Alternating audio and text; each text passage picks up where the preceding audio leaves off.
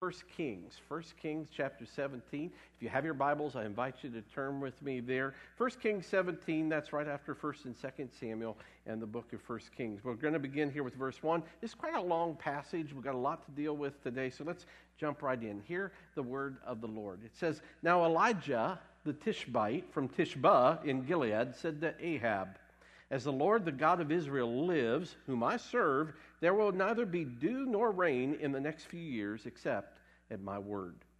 Then the word of the Lord came to Elijah, Leave here, turn eastward, and hide in the Kerith ravine, east of the Jordan. You will drink from the brook, and I have directed the ravens to supply you with food there. So he did what the Lord had told him. He went to the Kerith ravine, east of the Jordan, and stayed there. The ravens brought him bread and meat in the morning, and bread and meat in the evening, and he drank from the brook. Sometime later, the brook dried up because there had been no rain in the land. Then the word of the Lord came to him, Go at once to Zarephath in the region of Sidon and stay there. I have directed a widow there to supply you with food. So he went to Zarephath. When he came to the town gate, a widow was there gathering sticks. He called to her and asked, Would you bring me a little water in a jar so that I may drink? And she was going to get it. As she was going to get it, he said, And bring me, please, a piece of bread. As surely as the Lord your God lives, she replied, I don't have any bread, only a handful of flour in a jar and a little olive oil in a jug. I am gathering a few sticks to take home and make a meal for myself and my son, that we may eat it and die. Elijah said to her, Don't be afraid. Go home and do just as you've said, but first make a small loaf of bread for me from what you have and bring it to me, and then make something for yourself and your son.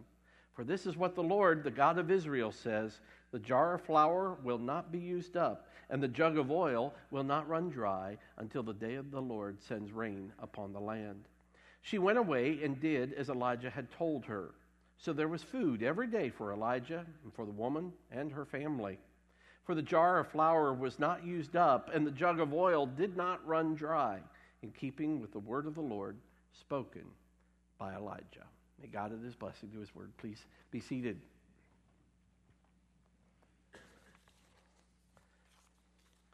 I'm sure you're familiar with a very sad story that was occurring in Texas, where Botham Jean was killed by Amber Guyger. The off-duty police officer walked into what she believed to be her apartment and shot Botham. She was convicted this week and sentenced to 10 years in jail. And by now, I'm sure that many of you have seen that heart-wrenching video, the story of Botham's brother, whose name was Brant, delivering a courtroom speech of love. He forgave Amber Guyger. He challenged her to seek Christ, and then he gave her a hug. It was an extraordinary act of an indication of the compassion and the grace of God. What fewer people may know is that shortly thereafter, the Judge Tammy Kemp, stepped down from her bench, turned to John 3:16, gave Amber her very personal Bible, and said to her, Start here, start with this. And then she too embraced Amber. There were two people that day in the midst of darkness and hurt and, let's call it what it was, evil. There were questions about racism in society, but two people chose to stand up prophetically and just overflowed with the love of God. Those acts of forgiveness and compassion have shocked the world. The world doesn't quite understand this, and so maybe understandably, some are criticizing Brant, declaring it was sweeping away the issues of racism. They're chastising Judge Kemp. What about the separation of church and state? Yet I believe that these two amazing people are prophetic examples of living out faith in Jesus Christ. Well, this morning, I want to talk to you about a prophet and living prophetically. This morning, we're beginning a series of messages on the life of the prophet Elijah. Elijah was a prophet who was called to live out his faith boldly, if not sometimes reluctantly, during a very dark time in Israel's history. Charles Swindoll, that great preacher, called him God's bolt of lightning. Because in the darkest days of King Ahab's rule, Elijah just suddenly out of nowhere appears, and then even more mysteriously, he disappears into the sky. But sandwiched in between his entrance and his exit, he leaves a mark etched in his day. Now, I believe that Elijah is an important person for us to study. He's important because he's mentioned in the New Testament some 27 times, more than any other Old Testament character. You remember that when Jesus was on the Mount of Transfiguration, he was seen with two men dressed in white. And you remember who that was? There was Moses, who represented the law, and on the other side was Elijah, and he represented the prophets. Yet I think what we're going to discover as we look at the life of Elijah is that he was not a super spiritual saint. James 5:17 in fact says that Elijah was just a man as we are. He was just human. He was frail and imperfect.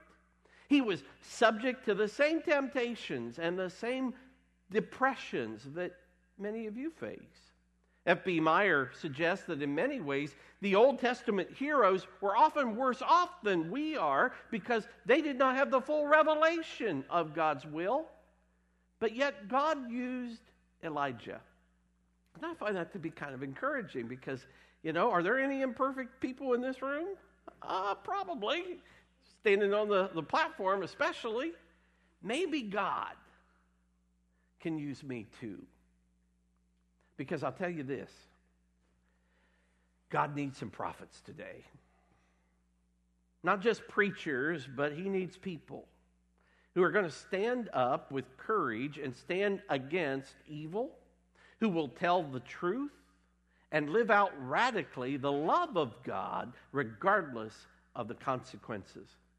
But this is what we're going to see today. And this is where I'm asking for your patience, because stick with me. Before God used Elijah, he put him through a series of tests. And if you don't understand that God may in fact test you before he uses you, it can be very disillusioning. It can be very disappointing. So this is a reality we need to understand, that God, before he uses you, may in fact test you. Now, as we meet Elijah, he emerges on the scene when Ahab was the king of Israel. 1 Kings 16, the chapter before the one we just read, tells us that Ahab ruled Israel for 22 years, and the verse 30 tells us that he did more evil in the eyes of the Lord than any of those before him. King Ahab was Jewish, but he also was shown to be very much a paper tiger. There was nothing really behind him. And so Ahab marries a very strong and despicable woman, and you might remember her name. Her name was Jezebel. Now, I just hear that name, and I think of something scary. It's something sinister. Jezebel. Jezebel is the daughter of a neighboring king, the king of Sidon. Trying to consolidate his power, trying to buttress his royal credentials, despite God's warning not to marry other people of pagan nations, he decides he's above all that. And so he marries Jezebel, who is a committed worshiper of the pagan god Baal. Now, what you need to know about Baal is in that day, he was considered to be the god of fertility, the god of rain and the god of storm. You can imagine if you're a farmer, and most people in that day were, in Israel, if you were a farmer, be very tempting. I want to be on the right side of this god. I want to make sure that my crops are good. I want to make sure that the harvest is plentiful. And Ahab, in order to placate his wife, remember, he's kind of a weakling in his own spirit, he builds a temple to Baal in Samaria. And then he begins to put up Asherah poles all throughout Israel. In 1 Kings 14, we're told that Asherah poles represented Baal. And so people were worshiping and going to these places to worship Baal all over Israel. And then, which had to be the final straw, he builds an altar to Baal in the holy temple right in Jerusalem. Now, Baal worship often included all kinds of detestable things. For instance, human sacrifice was often involved, especially child sacrifice. It often involved drunken orgies and prostitution in the temples. So you can imagine, in some ways, it became very popular. You want to make sure you have a good harvest. You go to worship. You have these temple prostitutes, these drunken orgies. People were coming by the loads full. And of course, this was detestable to a holy God. 1 Kings 16, verse 33 says that Ahab did more to provoke the Lord God of Israel to anger than had all the kings before him. So in the midst of this moral cesspool steps a man, and of course his name is Elijah. J. Oswald Sanders, in his book Spiritual Manpower, says that when wickedness develops into extraordinary proportions, God meets it with extraordinary measures. So Jezebel and Ahab are working together to challenge the very existence of Jehovah in Israel, but Elijah is God's answer. Now, what do we know about Elijah? We know that he was born around 900 BC in a remote village called Tishba in the hill country east of Jordan. Now, we don't know much about Tishba, but it was in Gilead, and of course that was a mountainous territory. So we know that Elijah was of the hill country. He was a hillbilly in a sense. He spoke with an accent, and we know that in Gilead they spoke with a different little accent than most of other in Israel. And the other thing I think you notice about Elijah is that you get the feeling that he was more of an introvert. He preferred to be alone rather than be around other people. We also know his name. The name Elijah meant that Jehovah is my God, or Jehovah is God. And if you think about it, that alone explains why Jezebel would have hated him, because every time she heard his name, she would be reminded of that religion that she felt like repressed and was ignorant and she despised. His name was a threat to her power. Now in 1 Kings 17, all of a sudden, without any introduction, we just see Elijah show up.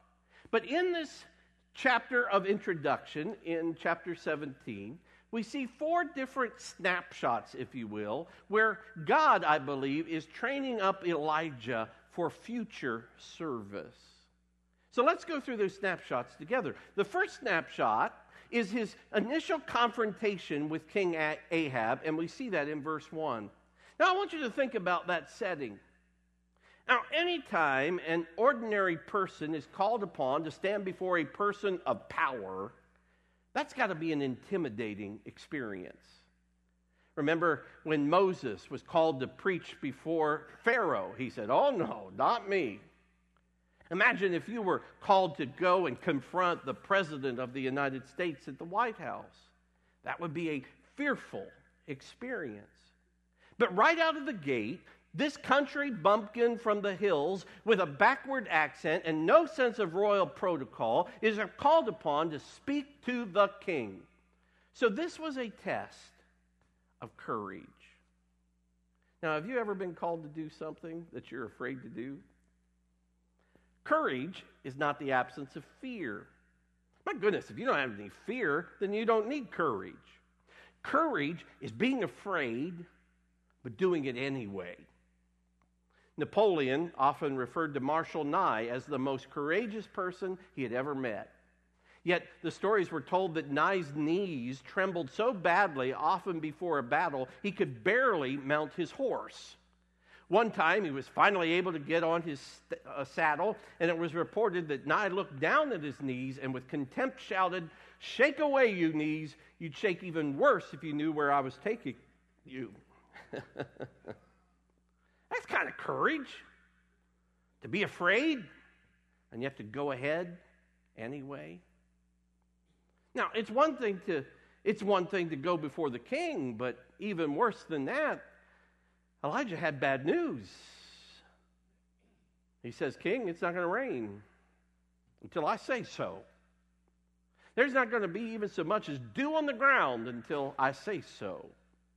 Elijah is saying to Ahab, because you have permitted this worship of a false idol, of a false god in the land of God, there's not going to be any rain until God says.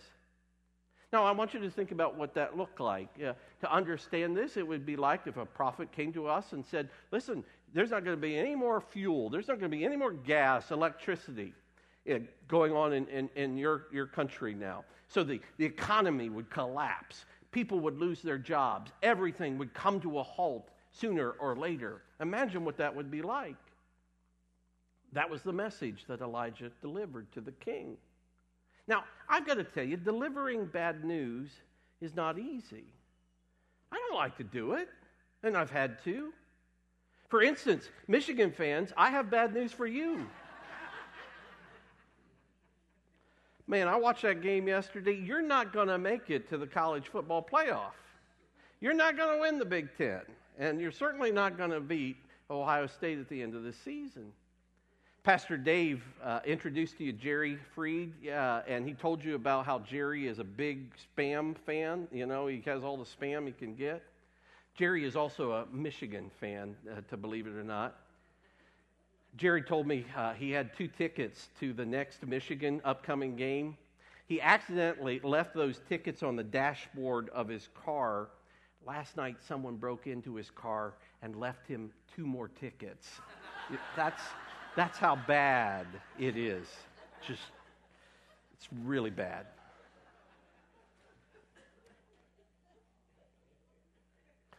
Now, the second scene is Elijah's seclusion at the Kerith ravine. In verse 2, God tells Elijah to go to an isolated valley east of the Jordan. Now, this is a guy of the hills. He's a guy who knows mountains, but he's called to go somewhere else. Have you ever thought about how often God will take someone and say, okay, I want you to go away and get away from everybody and everything? He draws them to conclusion or seclusion. Think about Moses, 40 years in the pasture fields, or David pasturing in the fields with the sheep. John the Baptist eating honey and locusts in the wilderness. Jesus went to the wilderness for 40 days and 40 nights. The Apostle Paul spent 3 years in the wilderness before he began his ministry. Now, most people would feel very uncomfortable with this idea of being called to be alone for so long. Now, the idea of being separated from people and his home was more than just a hiding. I think God had a purpose there. I think God wanted to do some training. The word kerith means to cut off, or to cut down, or to file. And I think God was cutting down Elijah, cutting out all the enjoyments, all the distractions, all the other involvements, and he was going to file his servant down to be whom he wanted him to be. And so for Elijah, I think this was a test of obedience. Elijah obeys, and he goes to the Kerith Valley, and his isolation is, in fact, so complete, he doesn't go to the restaurant, he doesn't go to the grocery for food because no one is close. No, he relies on ravens, bringing him bread and meat in the morning and bread and meat in the evening, and, of course, he has water by a brook. Now, for some of you who like camping, like Dave, maybe that sounds kind of neat. But I want you to think about what those birds must have meant, those scavenger birds. How did they get that meat, and how did they find that bread? And it probably wasn't all that pleasant of an experience. I don't think this is, like the Ritz and room service like that. But Elijah, in the process, was learning something about God. He was learning that God could be trusted. That when you have nothing, God provides. He was learning lessons in the shadows far away from the public that God would call on again and again. Makes me think about the summer after I graduated college. I went up to Indiana where I was getting ready for seminary to start in the fall, but I was pastoring at New Hope Community Church in New Washington, Indiana. And so I needed a place to stay, and one of those little ladies at the church, a beautiful lady, offered to give me her cottage for the summer. And so I stayed in that cottage. It was right along the Ohio River. It was a really quaint little place, but it was kind of rustic, rather rugged, to be honest with you. It was beautiful, And in the summer it worked fine, but it had no heat and it had no running hot water either. So if I wanted any hot water, I had to heat it up on the stove. It was an especially cool summer, and the evenings were especially cold. So if I wanted any heat, I had to open the oven and just get heat that way. It was that kind of an experience. But the hardest thing for me is there were days when I didn't speak to a single person, except down the road, 2 miles down the road, I'd take a daily walk down to Bethlehem, Indiana. They kept a little post office open there because people like to send their Christmas cards from Bethlehem, Indiana. And they had about an 85-year-old lady who ran the post office. And every day I'd walk down there and we'd have a little conversation. And sometimes that was the only conversation I'd have for days. Now I remember, however, the sweet times of communion I had with God in those moments. But when there was nobody else, I discovered there was Him. I remember some of the sweetest moments of worship I probably ever experienced, right there on the banks of the Ohio River, singing How Great Thou Art. Just brings me chills to think about those moments. Now, there are moments when God just calls you away because He wants you to be with Him. You know, my friend, this morning, I suspect there are some here. If God has called you to be alone with Him, even though that may be difficult and hard, it can also be incredibly life-giving. Listen, if God isolates you, it's often because He's jealous for you. He wants to know you, and He wants you to know Him. And there can be joy, real joy in that. Now, the third snapshot, it seems to me, is that he has this encounter with a widow, poor and desperate. Verse 7 tells us that a brook that he was relying on dries up. You see, the drought that, of course, eventually affected Ahab now has affected Elijah. And it's interesting to me, did you note where God tells Elijah to go? He says, go to Zarephath in Sidon. Now, you remember what's special about Sidon? Sidon is the home of Jezebel, interestingly enough. Zarephath means to smelt or refine. And I believe that God wanted to further refine Elijah, so He took him to the very heart of the land where Baal was worshipped and where Baal worship had originated and where it was being promoted the most to prove His power. And so verse 9 says, I have directed a widow there to supply you with food. So now you have this proud man who has to depend on a poor widow who's poverty-stricken and ready to die herself, and he depends on her to feed him. I think this test was one of humility. Let me tell you something this morning, folks. The Bible is very clear. God despises the proud and gives grace to the humble. One of the great tragedies of our current political climate, it seems to me, is the lack of humility. I believe there's a judgment that comes when we experience all this pride that we see within our political system. But of course, it's not just in the political realm, it's very often in the churches. We boast about our buildings, or we talk about our attendance, and we even boast about our theology and the way we're different from others. I remind you that Paul, the apostle, had this attitude. I think he got it from Jesus himself, but he said this, may I never boast except in the cross of our Lord Jesus Christ, through which the world has been crucified to me and I to the world. God's people are to be humble people. Elijah would do a lot of great things. He had to know who the power was behind it. The final snapshot I want to just share with you, I think, begins in verse 13. Elijah says to this woman, who, by the way, if you see this very clearly, she's down to her last bit of bread and flour. She thinks she's going to die very, very soon. But Elijah says to her, don't be afraid. Go home and do as you have said. first make a small loaf of bread for me from what you have and bring it to me, and then make something for yourself and for your son. Elijah says to her, listen, you can trust me. There will be enough.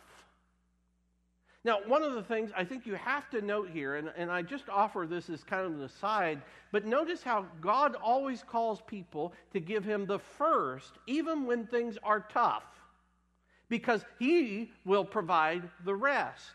We see that principle right here. You may not look like you have a lot, but God says, give me a portion of that, put me first, and I will provide everything else. We see that principle working out here. And we see that this woman obeys Elijah, and miraculously, she begins to see God's power.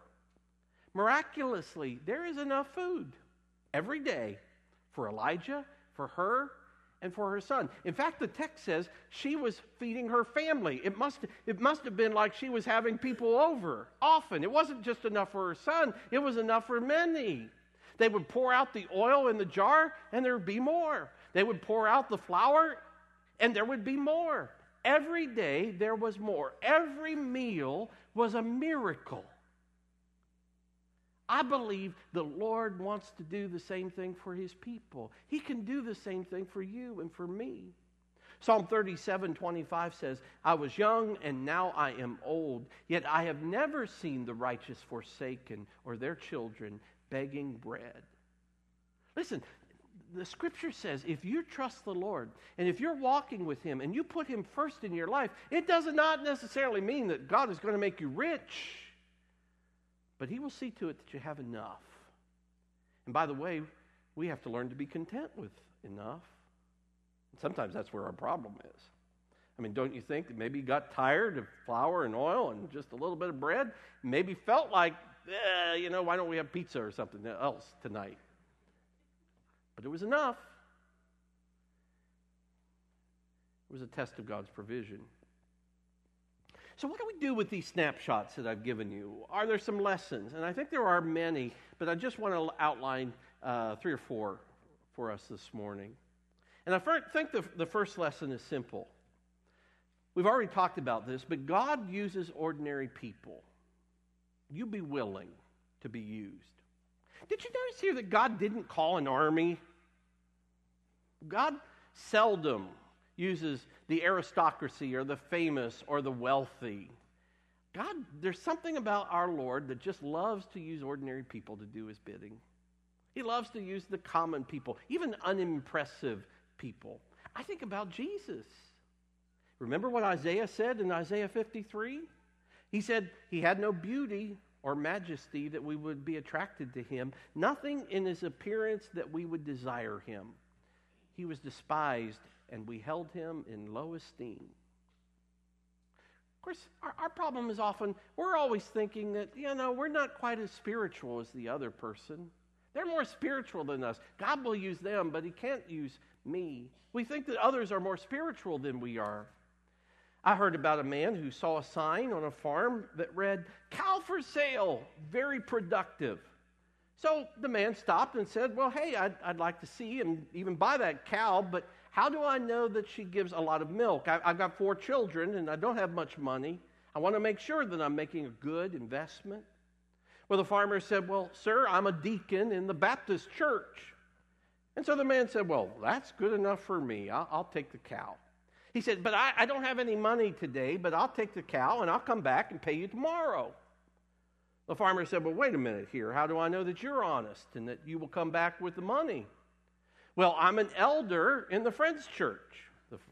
The farmer said, well, I guess that's good enough for me. You can take it. Well, later, the farmer got to thinking about that, and that night he said to his wife, what is an elder in the Friends Church? And his wife said, well, an elder in the Friends Church is kind of like a deacon in the Baptist church. Why? What's the matter? And the farmer looked at her and said, I think I just lost a cow. Well, that's not a ha-ha necessarily funny, but I think there's some truth there. Sometimes we think other people are more spiritual. We forget that God wants us to be holy.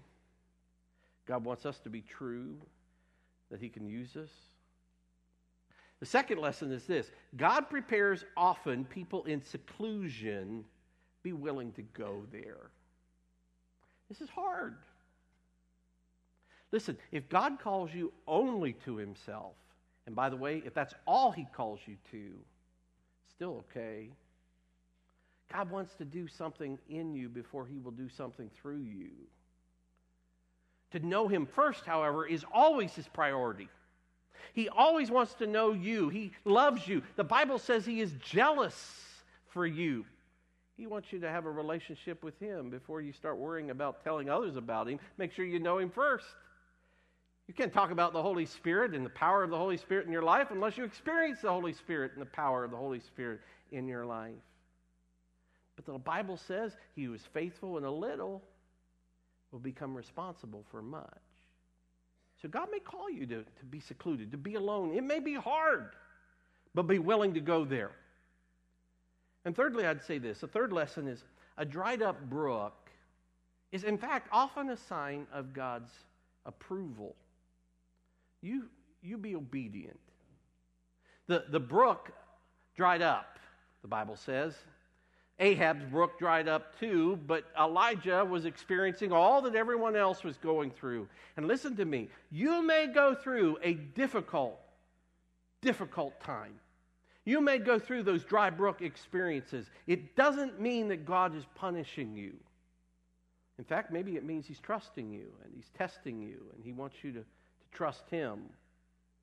You continue to be faithful. You continue to be obedient. You don't give up, even though the brook dried up. And that maybe leads to the last lesson. The fourth one is this: God's provision often comes one day at a time. You keep trusting. You keep trusting. Listen, Elijah means so much to me, and maybe he will become that for you as I consider his example again and again. He was the kind of guy who never knew what was going to happen next. He confronts Ahab, and suddenly the Lord says, I want you to go to this ravine all by yourself. He goes, and he's fed day after day with the ravens, but the brook dries up. And so the Lord sends him to go to Zarephath, where he has some oil and flour that God provides every day. Not too much. It might not be too great, but it was enough. And a lot of people would look at Elijah and say, you know what, boy, look at all the difficulty and tough stuff that Elijah went through. I don't want that. And yes, you could look at his life that way. Or you could say, wow, look how God was there each and every day, proving himself over and over and over again, each step of the way. You know, if you'd look at your life with the right perspective, you'd see, you can feel bad for yourself. You can say, oh my goodness, all I'm eating is this flour and oil, and all I've got are these ravens dropping these pieces of meat around. And you can feel sorry for yourself. Or you can look through the perspective of what God is doing, and you could say, wow, every day I'm still here. God is still doing something. I know him better than I did yesterday. And I'm growing in my faith in him. And I believe that God's going to use me when that time comes. So this morning I invite you. This is a simple invitation. Will you trust him wherever you are? If you're in the ravine and the brook dries up, if you're in Sidon and it looks like paganism is winning out, will you still trust him? And if you haven't given your life to Jesus Christ, the Bible says he is the bread of life. This is the only bread you really need. And you can have it today. You can say, yes, Lord, I need him. I need him desperately because I'm dying. And be like that woman, and you obey the call of God, this invitation, and a miracle happens. And the miracle is not only for you, it becomes a miracle for your family. God's grace is real. Are you willing and ready, as we go through this series, to be used by God? I'm going to be God's man. I'm going to be God's woman in this world. No matter the cost, I'm going to trust him. Let's pray together. Father, I thank you for this message and the ministry of Elijah. I pray that, Lord, we would glean much as we study his life together over these next few weeks. And that, Lord, you would teach us that when we're in the valley, when the brook dries up, when it seems like we're all alone, when we're facing hardship, we would see the evidence that you're right there. And that, Lord, those times of testing, we would be found to be faithful and true. And that, Lord, you would teach us so that, Lord, when our time comes, when we're called out, Lord, we would be faithful prophets in a dark world. And, Lord, that we would enjoy this opportunity to know you better. We confess right now that you are a faithful God, and we trust you with our very lives. We ask this all in Jesus' name. Amen.